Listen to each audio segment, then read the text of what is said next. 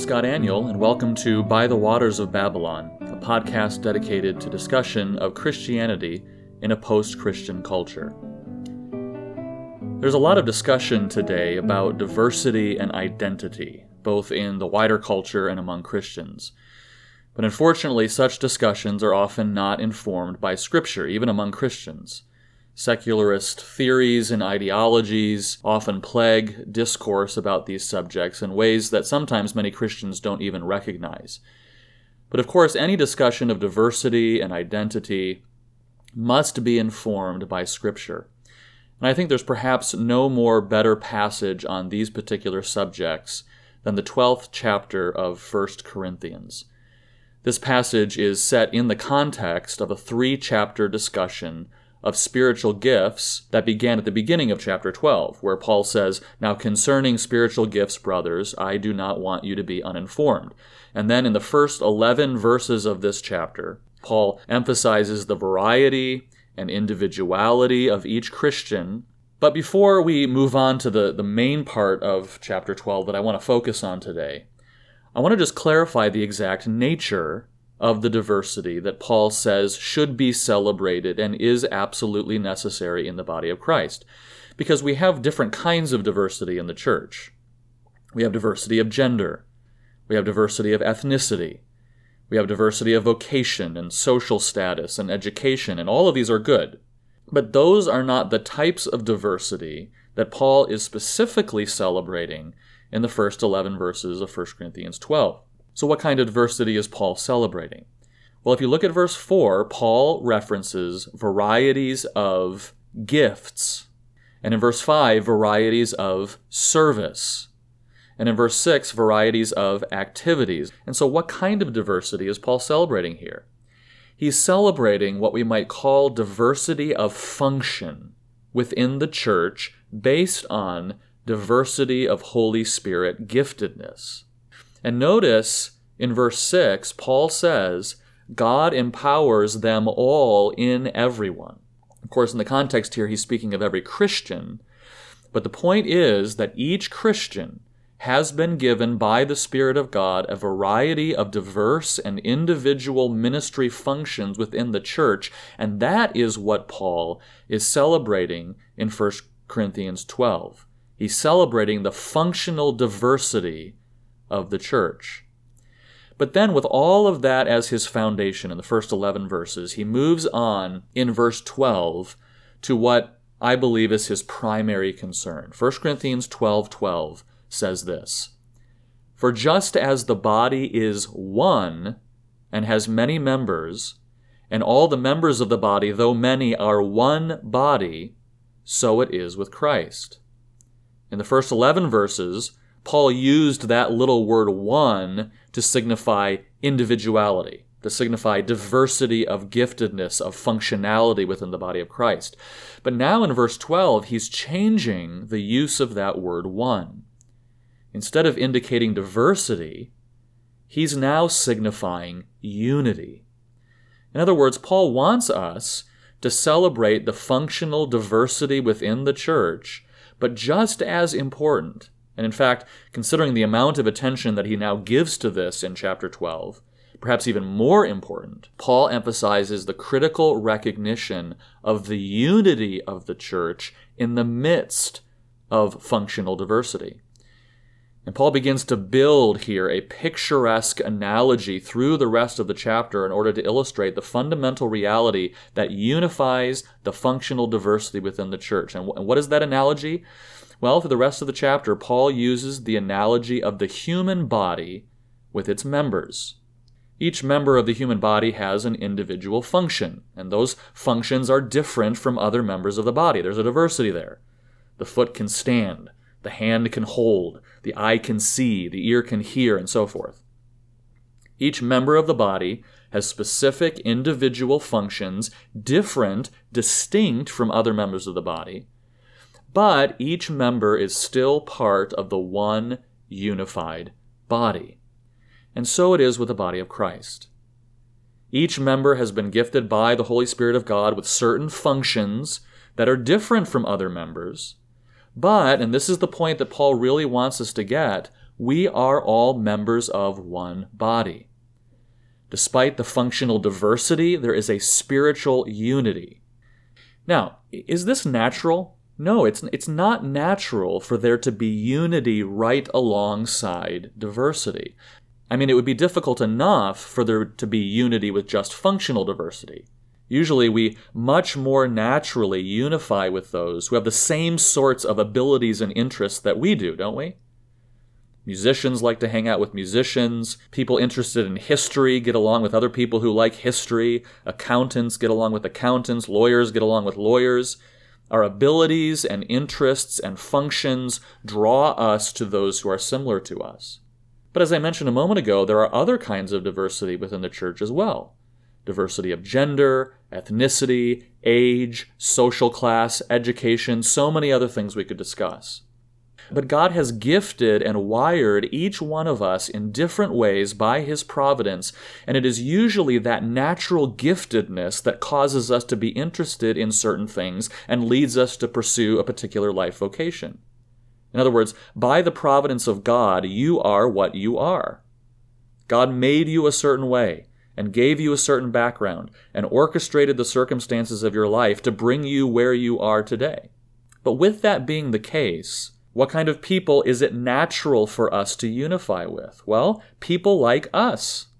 I mean, I am a 39-year-old white introverted middle-class male seminary professor and pastor with a PhD who grew up in Michigan and likes classical music and reading. That's who I am. And so who is it natural for me to find unity with? Well, other 39-year-old white introverted middle-class male seminary professors and pastors with PhDs who grew up in Michigan and like classical music and reading. And literally, some of my closest friends could be described exactly that way, with a few years' difference here and there. But that's not the kind of unity that Paul has in mind in 1 Corinthians 12. Paul is not talking about unity with people who are all alike, unity with people who have the same natural identity. He is not talking about unity, to use his analogy, unity of a bunch of eyes, and unity of a bunch of hands, and unity of a bunch of noses. Paul is talking about unity among people who are diverse from one another. He's talking about unity between a person like me and a man in my church who's a Texas born and bred gun-toting plumber who's never been north of the Mason-Dixon. That kind of unity is not natural. Now, in a moment, I want to look at how Paul explains where that unity comes from. But first, I want to recommend to you a hymn that you may or may not know, but it's a wonderful hymn that focuses our attention upon the last few days of our Savior's life and what He endured on the cross for us, and then expresses what our response should be toward the sacrifice of Christ. It's a hymn called "My Song is Love Unknown," penned in 1664 by Samuel Crossman. This is a wonderful narrative hymn that traces the last week of the life of our Savior. Very fitting for any time of the year, but particularly for a focus on the suffering and death of our Savior. The first stanza of this hymn reads, "My song is love unknown, my Savior's love to me, love to the loveless shown that they might lovely be. Oh, who am I that for my sake my Lord should take frail flesh and die?" The hymn works through the triumphal entry of our Savior, but then also the trial and crucifixion and His suffering and death on our behalf. And then the final stanza expresses what our response should be. "Here might I stay and sing, no story so divine. Never was love, dear King, never was grief like thine. This is my friend, in whose sweet praise I all my days could gladly spend." I've actually sung this hymn to several wonderful tunes, but probably my favorite is a tune composed in 1918 by John Ireland, and he titled the tune "Love Unknown." I'd encourage you to visit classichymns.org and scroll down to "My Song is Love Unknown," where you can download a PDF of this hymn for free. In 1 Corinthians chapter 12, Paul is emphasizing both the diversity but also the supernatural unity of the body of Christ, where God's people are joined together and unified when perhaps they don't have natural tendencies to do so.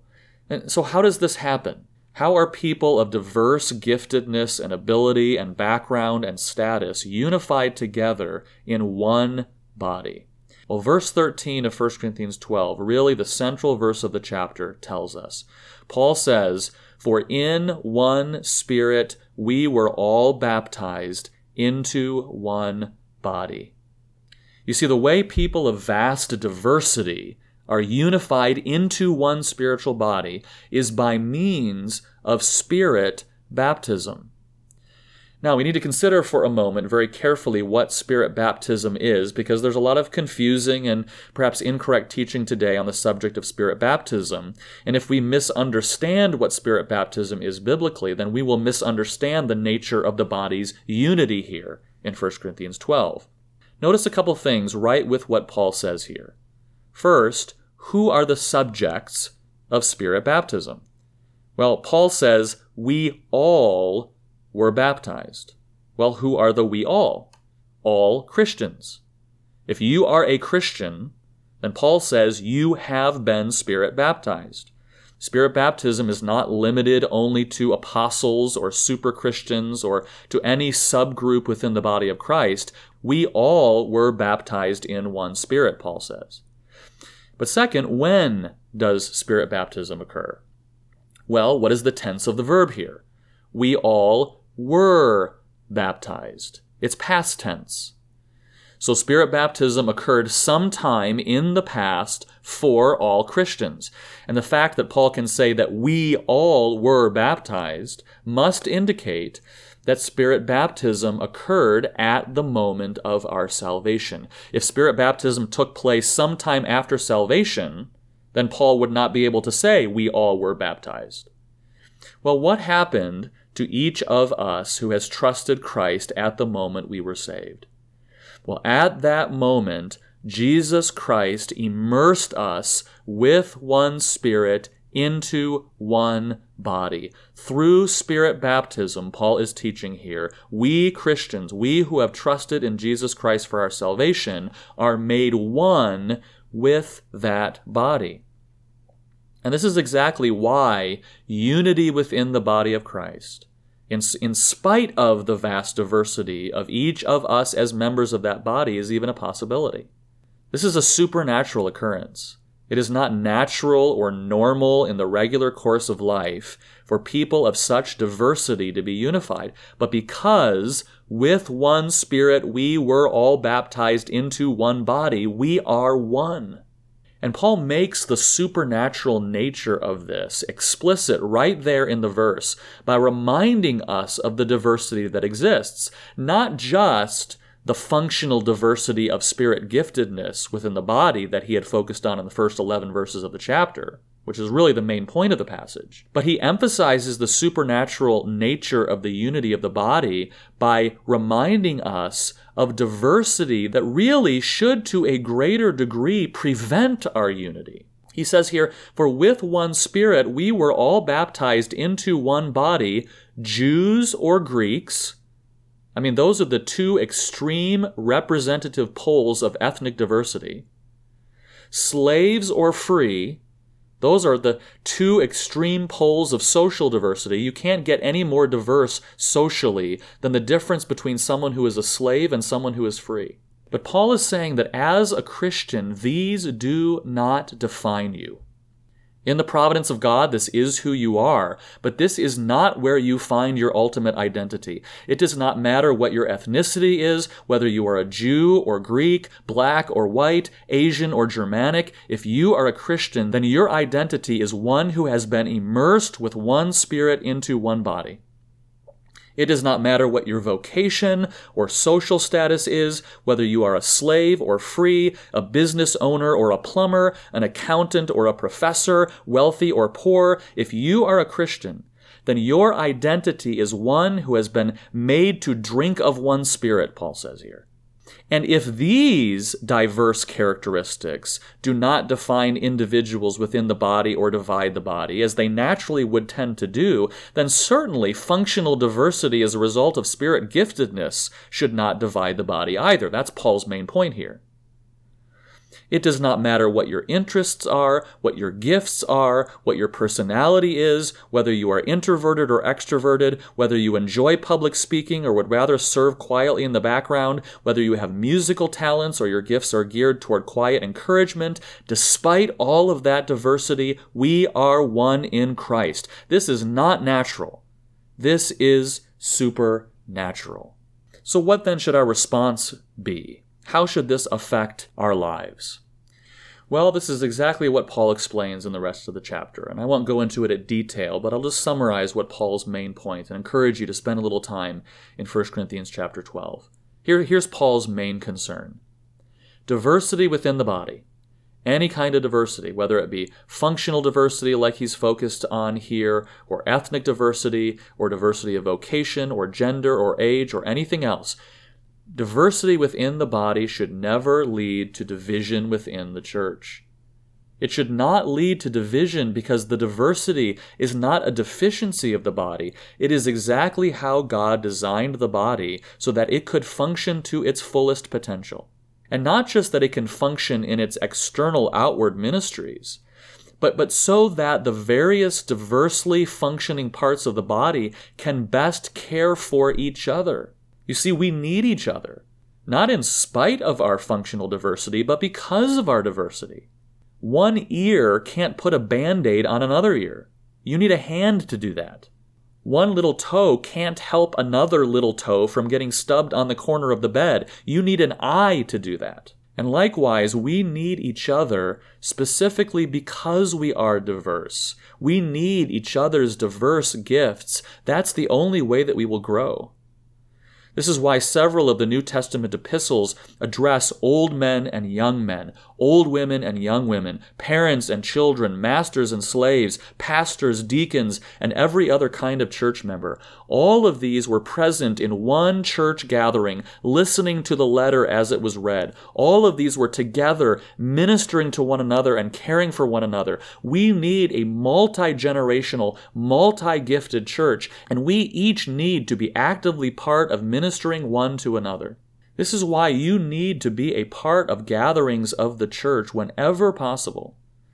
It is so common in churches today to have people who slip into a Sunday morning service late and race to their cars as soon as the benediction is given. But you cannot flourish like that.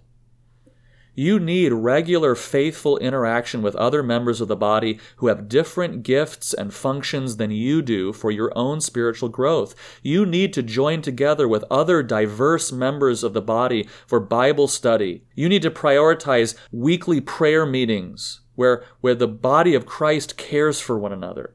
You need to make it a point to be at the various meetings of your church where women of all diverse giftedness can minister to one another and men of diverse gifts can minister to each other. You cannot grow spiritually by yourself. And even if you could, even if you think I'm doing just fine spiritually on my own, the body needs you and your particular unique giftedness. Don't hoard your gifts.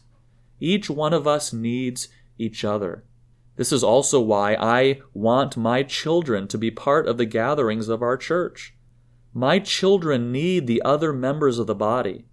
My wife and I are the ones primarily given the responsibility from God to rear our children, and we certainly have the greatest impact on them and their spiritual development. But I truly believe that if we tried to nurture our children alone without the rest of the body of Christ, we would fail. Our children need to see the other members of the body singing in the service. They need to hear others pray. They need to benefit from the exercise of others' particular gifts. It's a great mistake to segregate the children off into meetings outside of the church's gathering where they never benefit from the diverse gifts of the whole body. And by the way, the body needs the children of the church as well. Paul's point in 1 Corinthians chapter 12 is that if one member of the church suffers, we all suffer together, and we are stronger because of it. If one member is honored, we all rejoice, and we are better because of it. This is how God designed His church, the body of Christ. And so the question before us is whether we will commit to using the diverse gifts that God has given each one of us to build up and edify one another in the body of Christ. Will you dedicate what God has given you to serve and care for the other members of the body as God has intended? Thank you for listening to By the Waters of Babylon. Please subscribe on iTunes or other podcasting services, and if you have benefited from what you've heard today, please give us a rating. You can find me on Twitter at twitter.com/ScottAnnual. I blog at religiousaffections.org, and for articles, audio, and speaking itinerary, visit scottannual.com. Join me next time as we discuss issues related to Christianity in a post-Christian culture.